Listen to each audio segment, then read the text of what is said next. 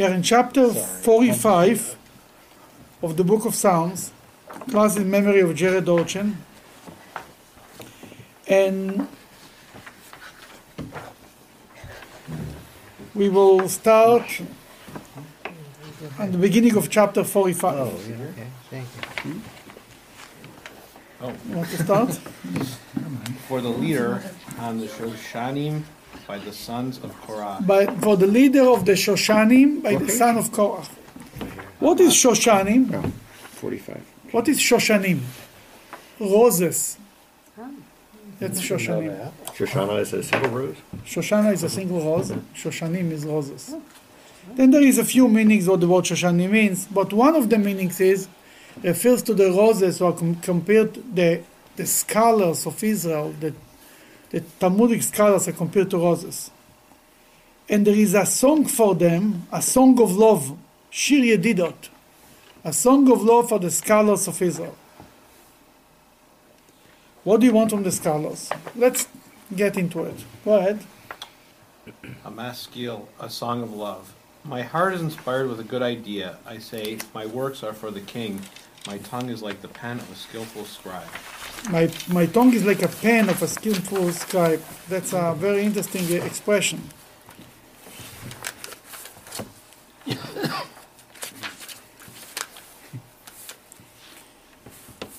Okay, number 3. You are most beautiful of men. Charm flows from your lips. Therefore God has blessed you forever. You are most beautiful of other men, of anybody who is not, so to speak, a scholar, because charm flows from your lips. The words of Torah flows from your lips, and therefore God has blessed you forever. And then continue with number 4. Gird your sword upon your thigh, O mighty one, it is your glory and splendor. Okay, scholars are considered fighting the war of the Torah. Learning Torah is considered like a war. When two scholars learn Torah, they are considered like enemies when they learn Torah, because both of them are trying to achieve the truth of the story. When it comes to Torah, there is no point of trying to appease the other side. You want to know the truth, and no matter who it is, no matter how great it is, you will challenge them all the way. And if you disagree, you will say your opinion. You're not allowed to say, okay, I'll rely on you just because you're smarter than me, just because you're a nice guy, just because he trusts you. You must understand and come to the conclusion and feel right with your own conclusion. Obviously, within the frame of Jewish law. But the Talmidei Chachomim, the scholars, are considered enemies to each other while they learn Torah. When they finish the learning, they finish like lovers. Because the argument is not about my ego and your ego, it's about the issue. Then the moment they resolve the argument one way or another, even when they disagree, they agree to disagree. Now, I will not say that every scholar is like this. That's the ideal. Obviously, there is scholars who involve their ego inside them. And that's where the problem comes. This is not like Rabbi Akiva and his students? A little bit. Well, that's the extreme.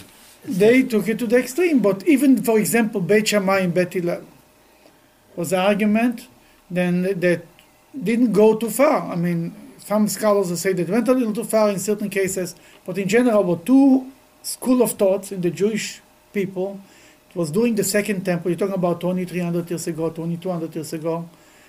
Disagreeing completely. Bet Shammai was almost always more on the strict side. Bet Hillel was almost always on the lenient side. But these two together, they still married each other. They still had connections with each other. They did business. They lived as one nation, even though they disagreed about everything. And later, when the halacha became like Bet Hillel, everybody had to accept the halacha of Bet Hillel. But that's what he's talking about. Then the scholar has to guard his sword upon your thigh, Almighty One. It is your glory and splendor. It's the glory of the scholar that is ready to fight for it, for his truth, so to speak. Continue. You want to continue?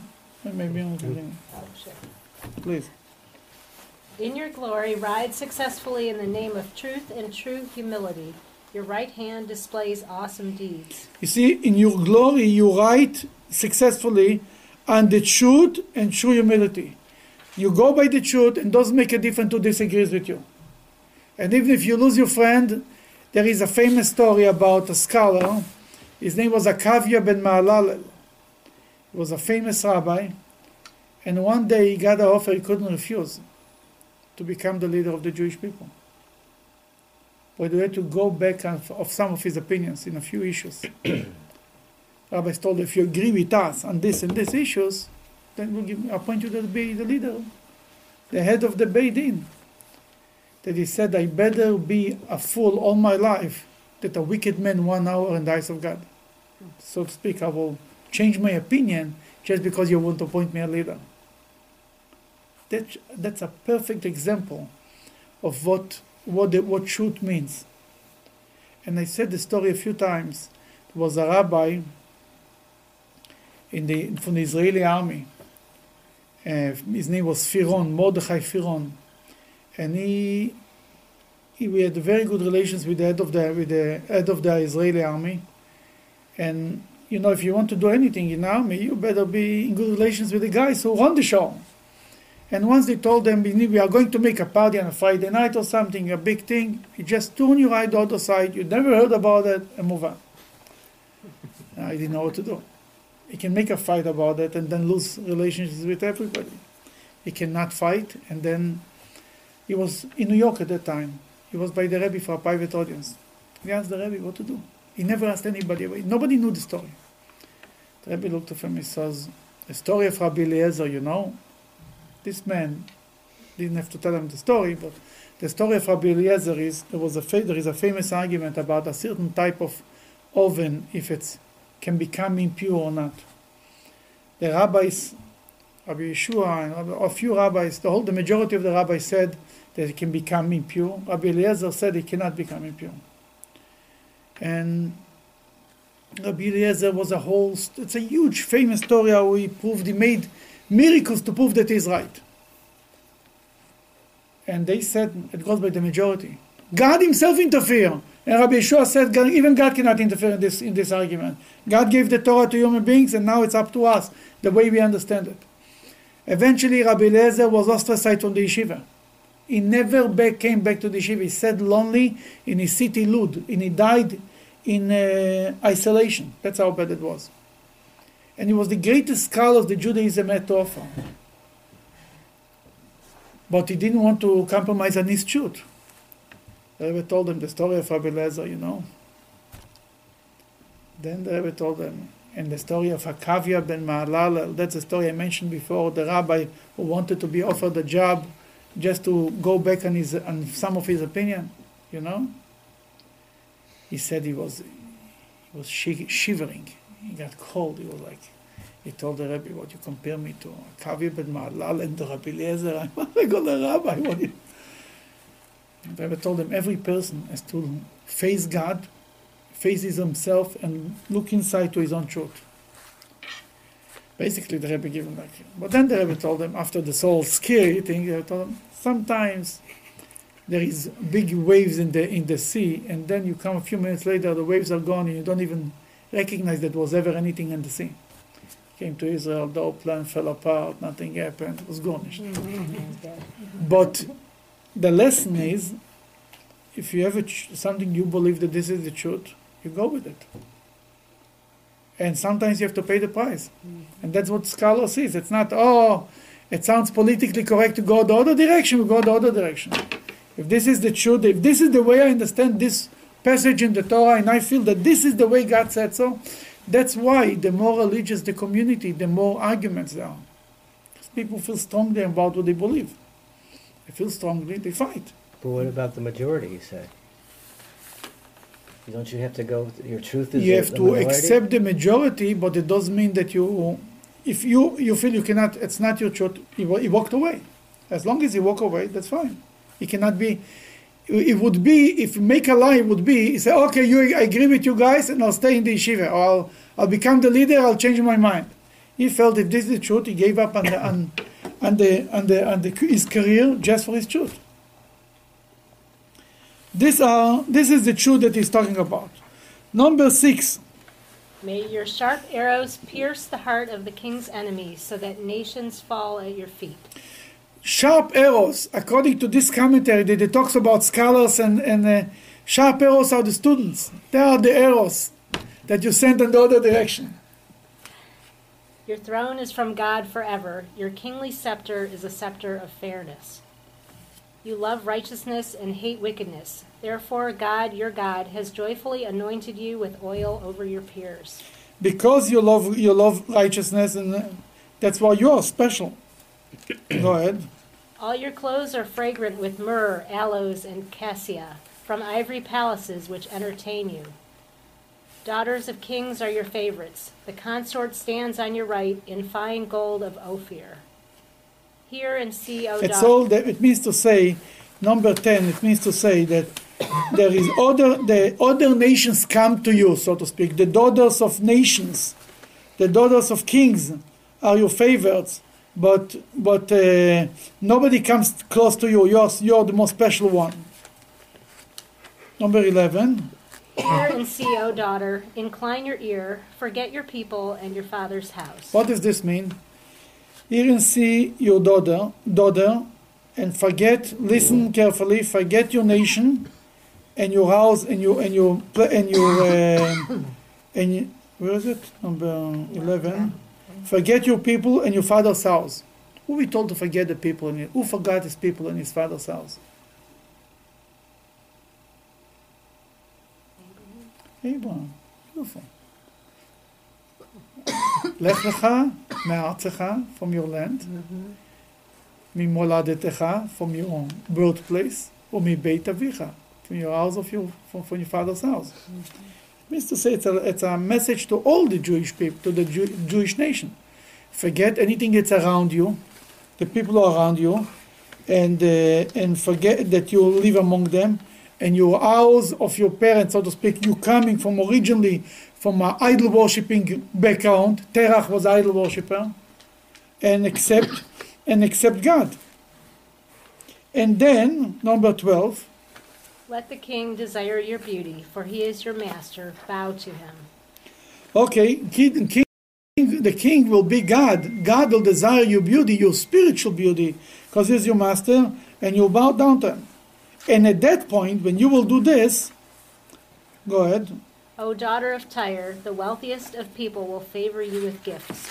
The whole world will favor the Jewish people with gifts because they are ready to give up on idol worshipping, ready to give up on all the material things and accept God. That the whole world will try to be close to them, try to look for their closeness, if you want. The glory of a princess comes from within. Her raiment is inlaid with gold. Okay, here this line became a very famous line that represents the whole concept of modesty. The glory of the princess comes within. It means to say, it could be translated also that the glory of the Jewish girl is with inside, to be more in a modest way. That's what it means. And therefore, they become, their clothing is more important from what? It remains is inlaid with gold. Yeah. What means to say, the Talmud says that was a woman with the name Kimchis. Kimchis was a mother who had 7 sons, high priest. 7 sons, that all 7 were high priest, one after the other. Wow, isn't this unbelievable? By the Jewish people, one family should be 7 sons, and nobody should say a boo. It's 7 miracles, not 1 miracle. Was that in the time of the Second Temple? Probably, yeah. Yeah, Kimchis in the time of Second Temple, I absolutely. understand. How can they all be high priests? One after the other. A few years later. One just died? Obviously. Okay. Obviously, they were not 7 high priests at the same time.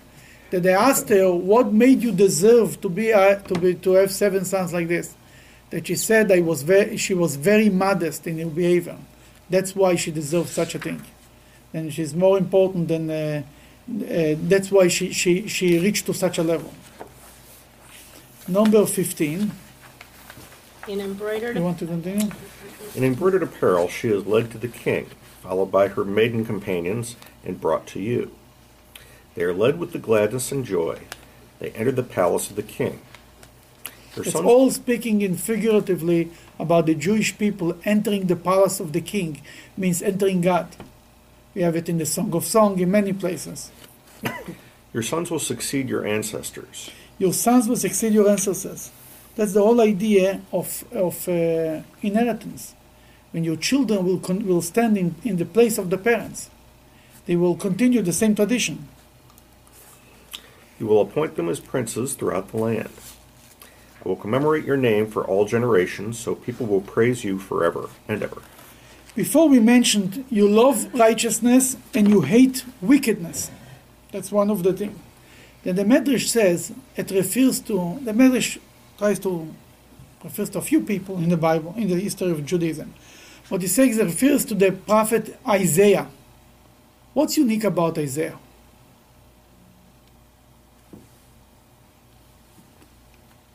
Isaiah was known to always justify, to find good things about the Jewish people, to defend the Jewish people. Always. And therefore God loved them more than any other prophet. If any other prophet was appointed by the prophet before him, all the way to Moses, Isaiah was appointed by God himself, so to speak. Always because he was saying comfort and defending, saying good things about the Jewish people. And even he got in trouble once. Can I ask you a question about prophecy? Mm-hmm. Does the prophet only speak prophecy, or does he just talk like you and I are talking? Sure, he talks regular talks. He's a human being. Sure, but he has moments that he is giving prophecy. Not all the time. Absolutely not. When he's not giving a prophecy, it's just me and you can argue with him.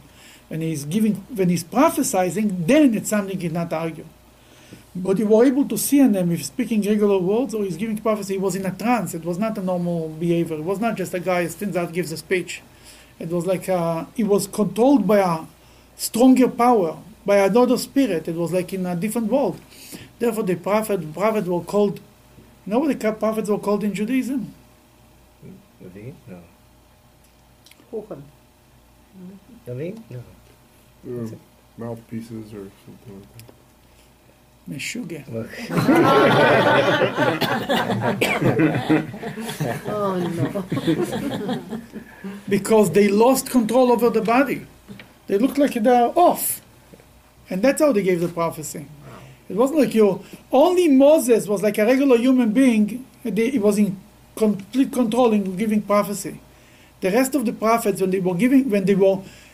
when God was prophesying them, maybe when they were speaking, they were already back to in control. But when they received the prophecy from God, they were not in control. Maybe sleeping or laying, or they were not in control over themselves. That's for sure. Did they give the prophecy orally before they wrote it down? Yeah, obviously. Yeah, I mean usually. Well, you cannot say it every time, but usually yes. But I think it was Isaiah that said that when Hashem told them, "I want you to prophesy," he said, I'm sitting among a people who has impure lips. Right? Yep. It was Isaiah. Mm-hmm. He says, I'm an impure person, and I sit among a people who have impure lips. Just for this alone, he was punished, that in his prophecy, an angel went and burned his lips a little bit for speaking a bad thing about the Jewish people. And Isaiah is considered a good prophet that always defended the Jewish people. That's why he gave us the most comforting prophecies that the Judaism has to offer is from Isaiah. Every time Isaiah starts a prophecy with two words, Uri, Uri, like in a double expression. Nachamu, Nachamu Ami. You understand that it's a higher level of comforting than the rest of the prophets have. And all is God because he always liked righteousness. What means he liked righteousness? He liked to defend the Jewish people. You see, to find failures of the Jewish people is not hard. To say bad things about others, about anybody, is easy. But for this, God doesn't need a prophet. For this, he has 6 o'clock news. They only concentrate on bad things. Finding good about the Jewish people. And that's what the greatness of Moses, that he always defended the Jewish people. And that's any prophet who defended the Jewish people, God loved them. To say bad things, we have plenty. And that's what you have to learn. If you want to be the first step to be a prophet, is first of all saying good things about the Jews. Let's start with this, then we'll talk. Can there be another prophet in modern times? In essence, yes. In essence, yeah. God, let's say God wants to, you wake up one day, you think you're a prophet. I mean, don't say it loud. You might be locked up, you know what I mean? But in essence, yes. It's not written anywhere. It's officially, the era of prophecy was concluded in the time of Haggai, Zechariah, and Malachi. Malachi, the Bible ends around 2,500 years ago. But it doesn't mean, when you learn Maimonides, it could be tomorrow a prophet, yes, absolutely. Then even that official prophecy was concluded, people with the Spirit of God were throughout history. People who had a higher level of what is called intuition, spiritual intuition, who were able to connect to God and feel right from wrong, what God wants from us to do today, they were throughout history. Maimonides was such a person. Throughout history, there were people who had certain levels of prophecy every time throughout, in the Baal Shem Tov and the Chabad rabbis. And I mean, you saw. This is people who said, how you test a prophet? He says the future, and you see if it's being fulfilled. Mm-hmm. These people said the future, and they were right, time and again. But they didn't have the authority of a prophet. You understand? The authority of a prophet is somebody who says, so says God. If you disobey a prophet, you deserve that. That's authority that nobody has today. But to know what God wants from us, that could be today too, absolutely. Is Moshiach considered a prophet or no? Absolutely, the ultimate prophet. Okay. They said before also, the daughters of the king will go after you. Who is the daughters of the king? The Medrash says it refers to Hagar. Who was Hagar? Ishmael's mother. Hagar. Hagar? Yeah. You mean the Abraham? She Abraham's was the daughter of Pharaoh. Daughter of Pharaoh. That's what I'm saying. The daughter of the kings who went after the Jewish people.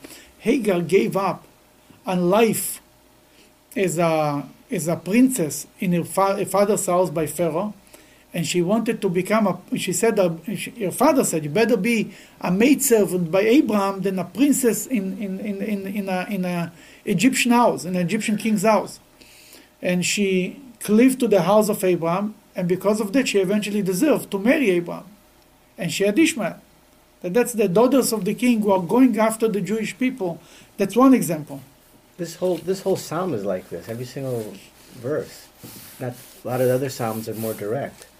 This is a very hidden. If we didn't have you to tell us if I wouldn't have the commentary. Yeah, I wouldn't have the book. I would never know. And he says in number 17, your sons will succeed your ancestors. It means to say, everything that Judaism believes, and you see it in the Bible, everything that happens to the parents happens to the children. By whom we see it very clear. Abraham. For example. Yeah. One digs the wells, and the other comes along and digs the same wells. As bad as it, as good as it by Abraham and Isaac, who were it's even worse? Jacob and Joseph. Everything that happened to Jacob happened to Joseph. Jacob was the fight about the birthright. Joseph had the fight about the birthright. Jacob had to run away from home for 22 years. Joseph was away from home. Everything that happened to Jacob happened to Joseph. Then it means, what does it mean to say that all the tzores will come to us? That Hashem says, no, you will be like your fathers, but in a good way. That you will, in the end of the day, we will be princes throughout the land. We will rule the land. It doesn't mean rule the land physically, but rule the land in a good way, that the world will respect what Judaism has to offer.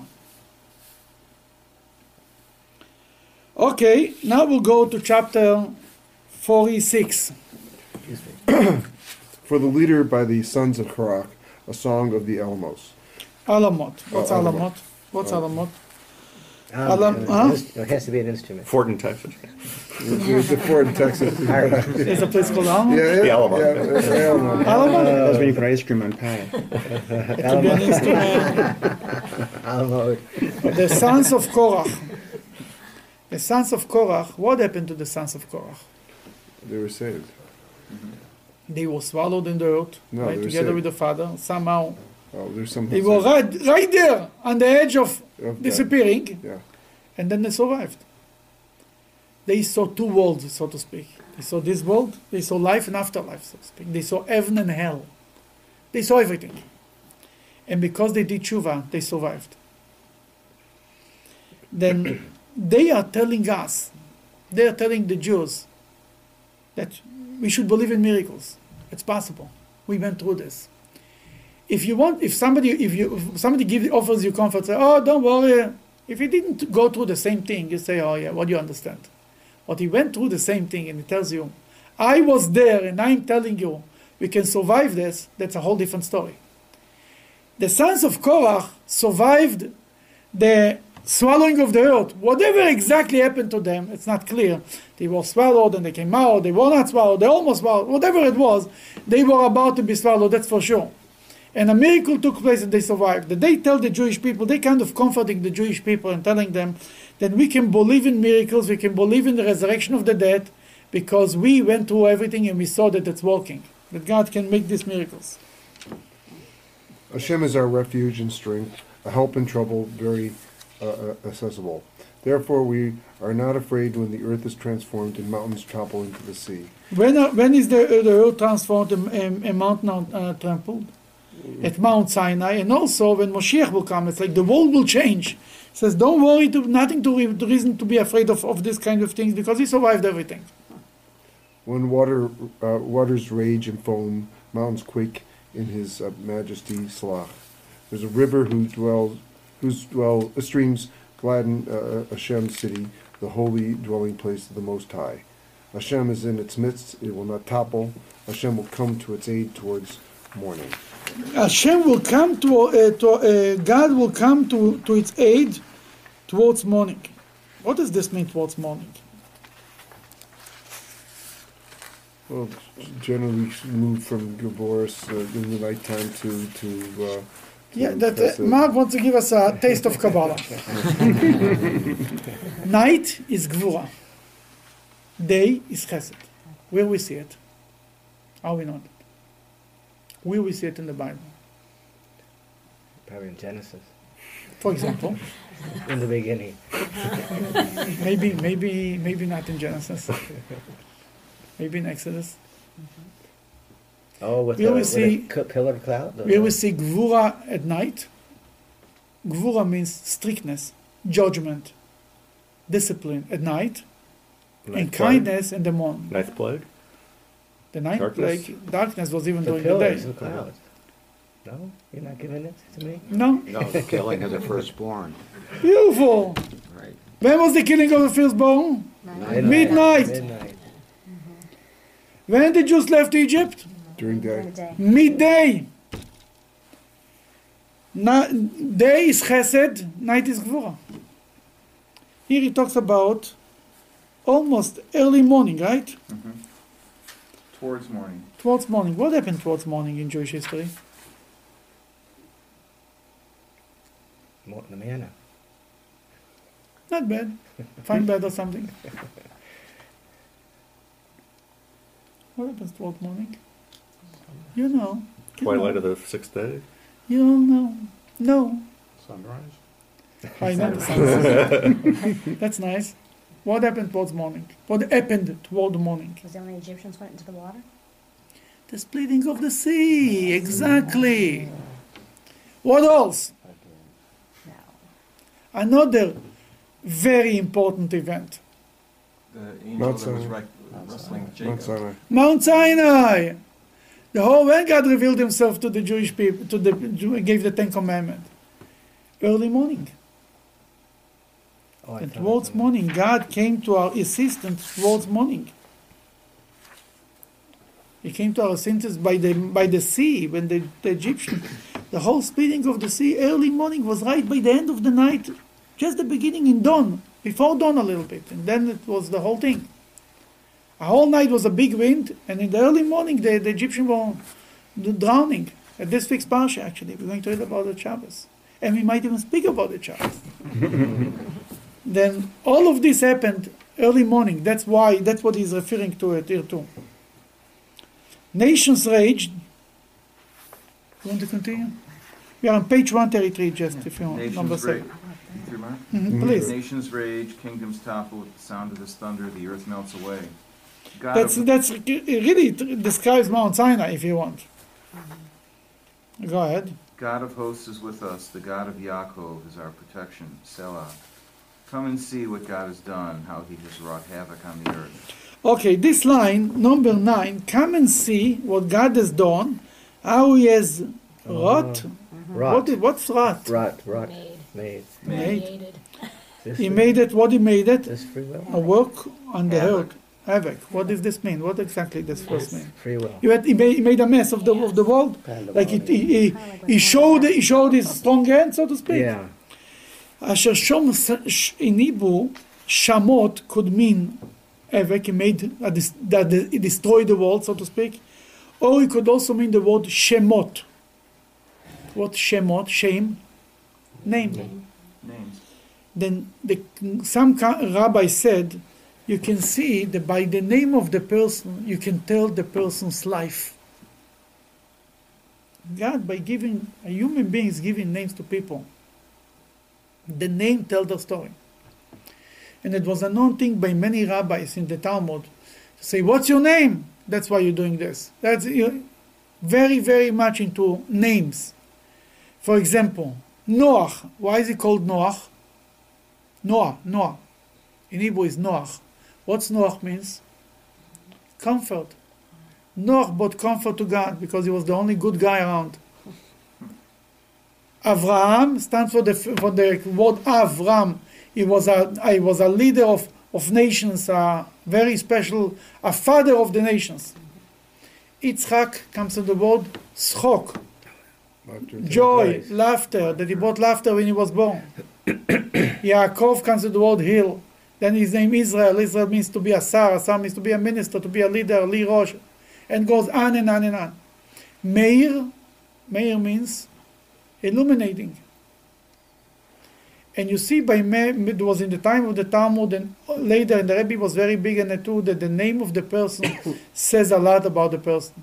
If you must meet a person with a certain name, is to tell him right away what his name means to him. What's the meaning of his name? Kind of, you have to live up to your name. These are Hebrew names, I'm assuming, not English names for the most part. You're right. But even English name, if that's the only name of the person, the name should have a meaning to him. Well, it's a Should say problem now in something. Chabad because most of the people are named after a series just of a few names. So the name Levi could mean for everyone the same, even if it's the same message. It doesn't mean within this name could be a little bit here and a little bit there. It's not a contradiction because there is, the most common name in New York City in 2014 was, or the second common name for boys. Give a guess. Moshe. Moshe. It started with you. Moshe. You started it. 2014 in New York City, the most common name was Moshe. Wow. Wow, that's something. And what I mean to say is, that means that not because everybody is named Moshe, therefore they cannot have everybody as a message to his Moshe. He is Moshe, and he has to live up to what Moses was. Moshe Solon. Remember, I heard your They were speech. drawn out from the water. They were drawn out from the water, you're right. What's the water? Talking about the name Moshe. What's the water? Cover. The water covers the sea, right? You don't see the land of the sea. You see only the cover. You see only the water. The raging waters are compared to to life.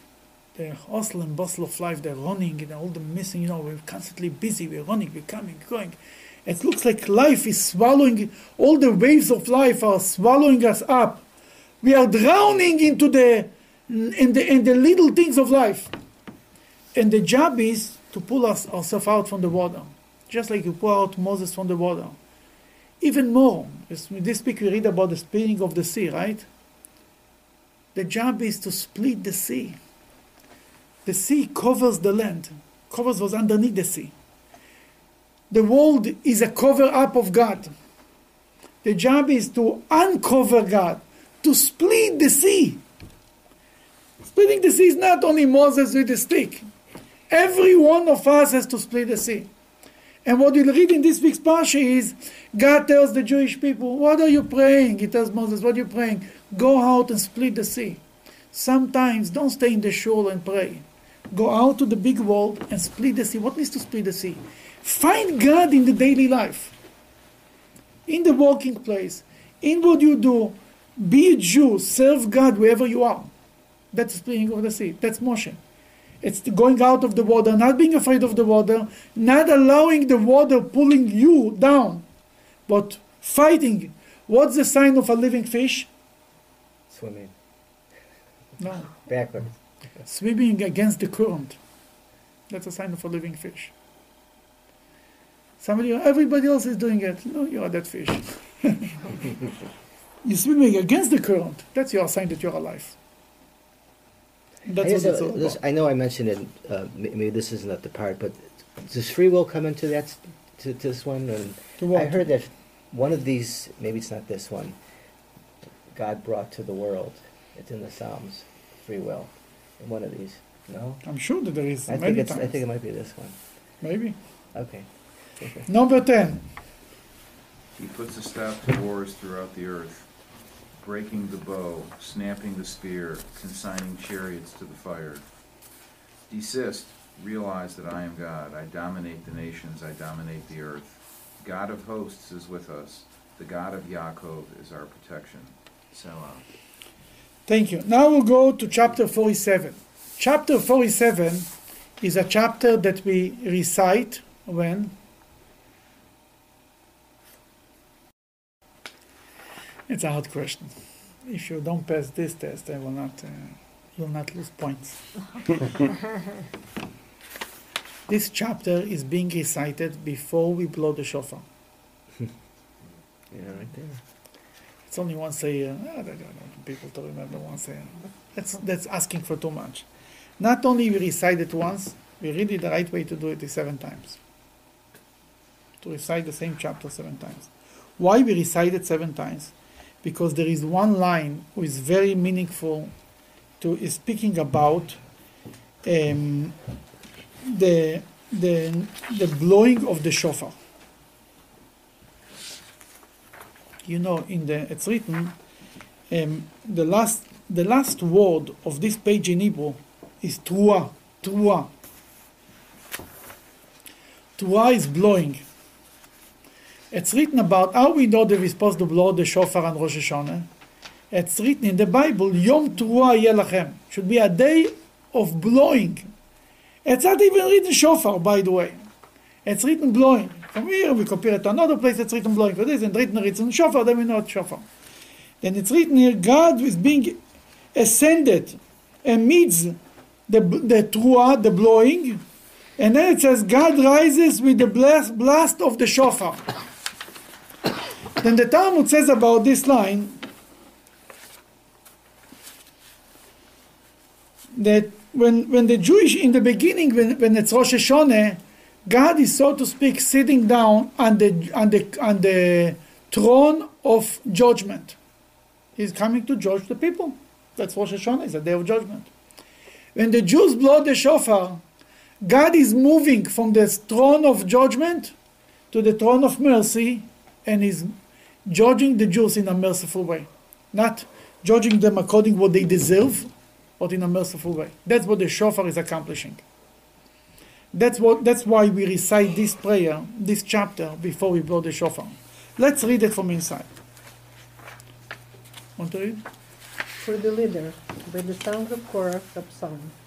All your nations, clap your hands, acclaim God with shouts of joy. For God Most High is awesome, a great king over all the earth.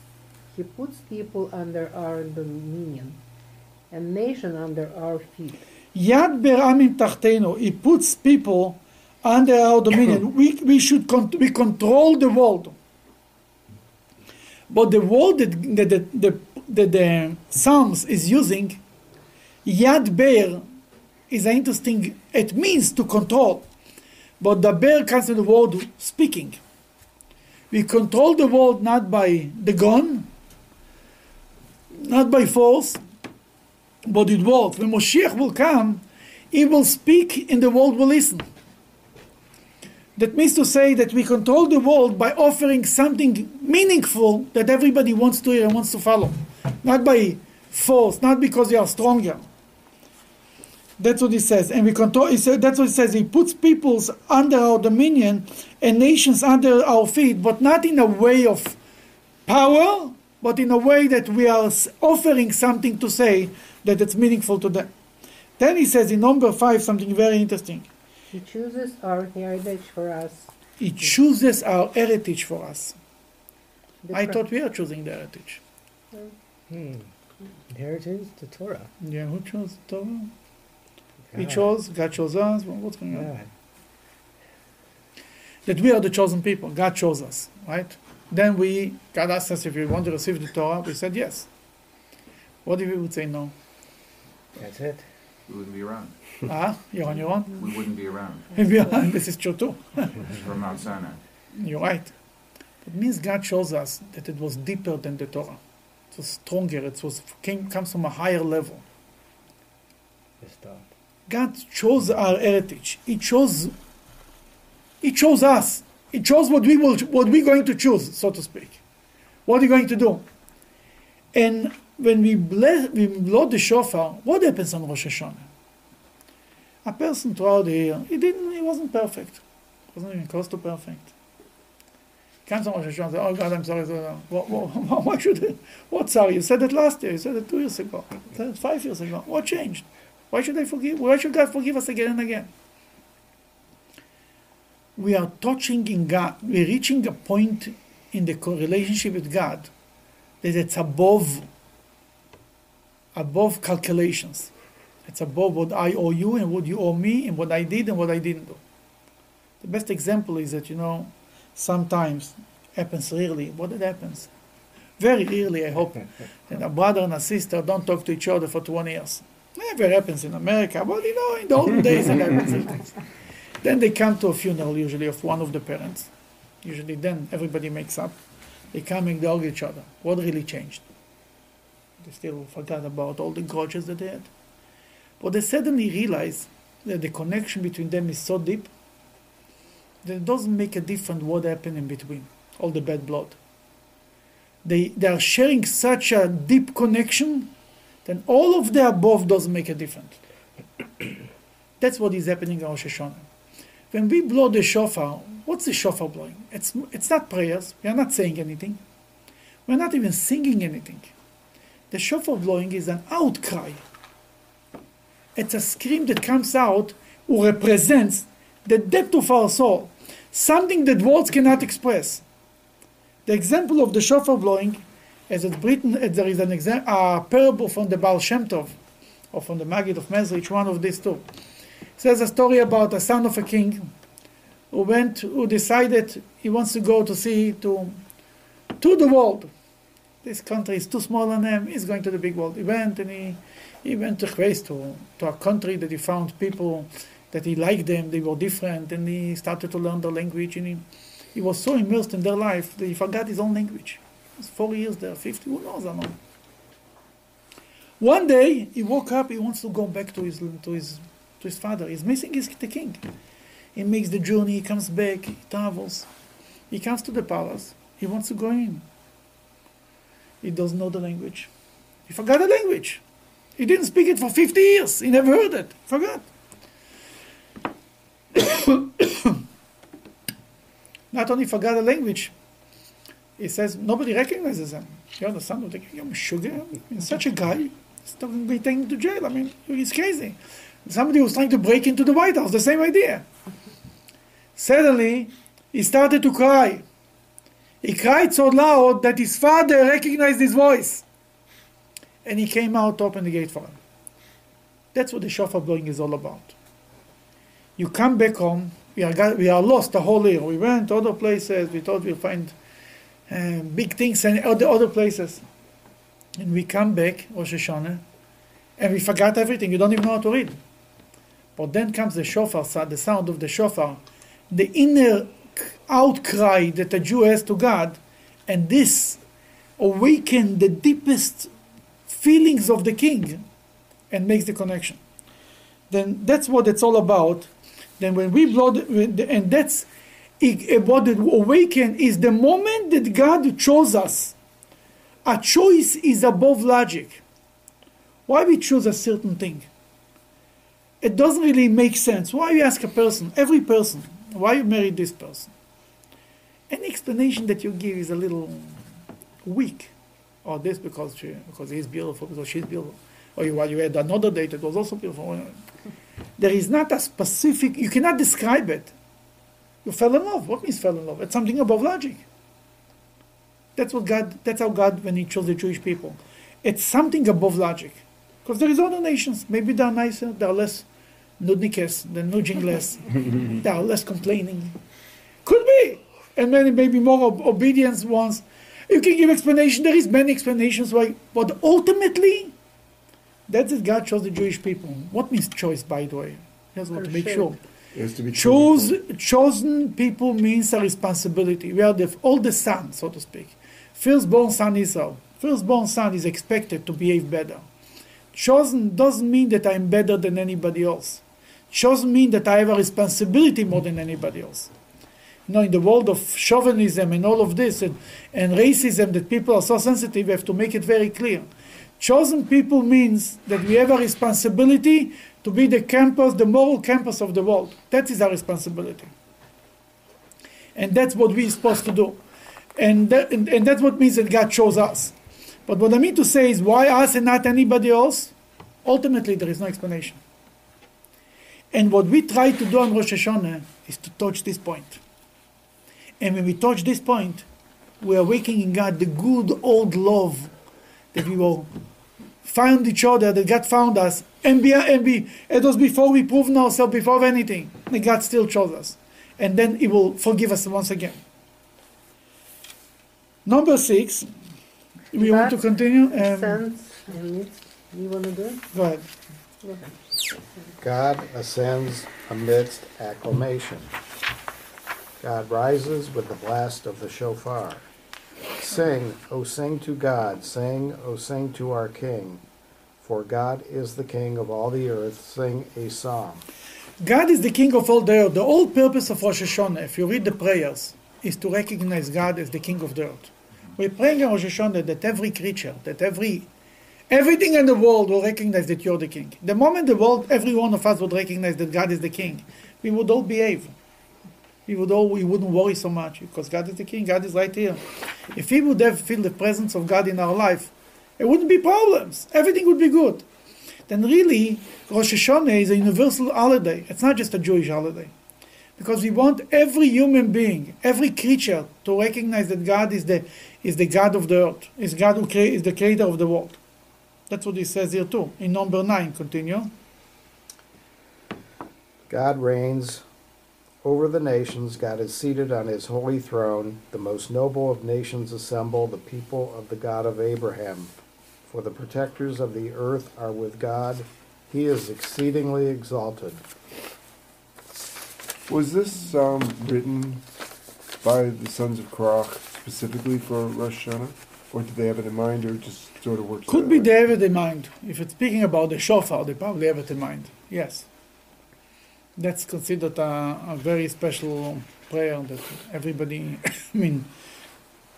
to speak about Rosh Hashanah. Absolutely. And then the other thing is we seem to have a grouping of sons of Korach Psalms all the way in the middle, sort of all this stuff. Mhm. Is there? I think it's 12 chapters, I think, if I remember correct, of the Sons of Yeah. Korah.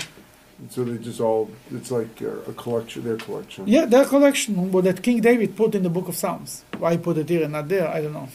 I Did mean, King why David before? write these? No. King David put together the whole book. Many of these chapters he wrote himself. Some of them he took from people before him. And what is the purpose of them? Is it to remind us of the past, to prophesize the future? All of the above. And most importantly, to have a relationship with God. The book of Psalms is the ultimate prayer book of the Jewish people. It was the original one. And the original prayer book. This is how we communicate with God. If you want to speak to God, don't people say, I pray to God all the time. How long can you pray with your own words? 2 lines. God, I need this, and I need this, and I need this. Can I ask The you prayer is over. Can I ask you a question about this is part of the Bible or the Sure. right? So are the Scriptures. some of the other ones, the scriptures. Is the Word of God in all up at this the whole scriptures? Is it the Word of God or is it just the Torah? It's considered, sure, it's by prophecy written. By So inspired by Psalms, prophecy. Psalms It's the words of God, but not like the 5 books of Moses. No. No, absolutely not. But it's a different level.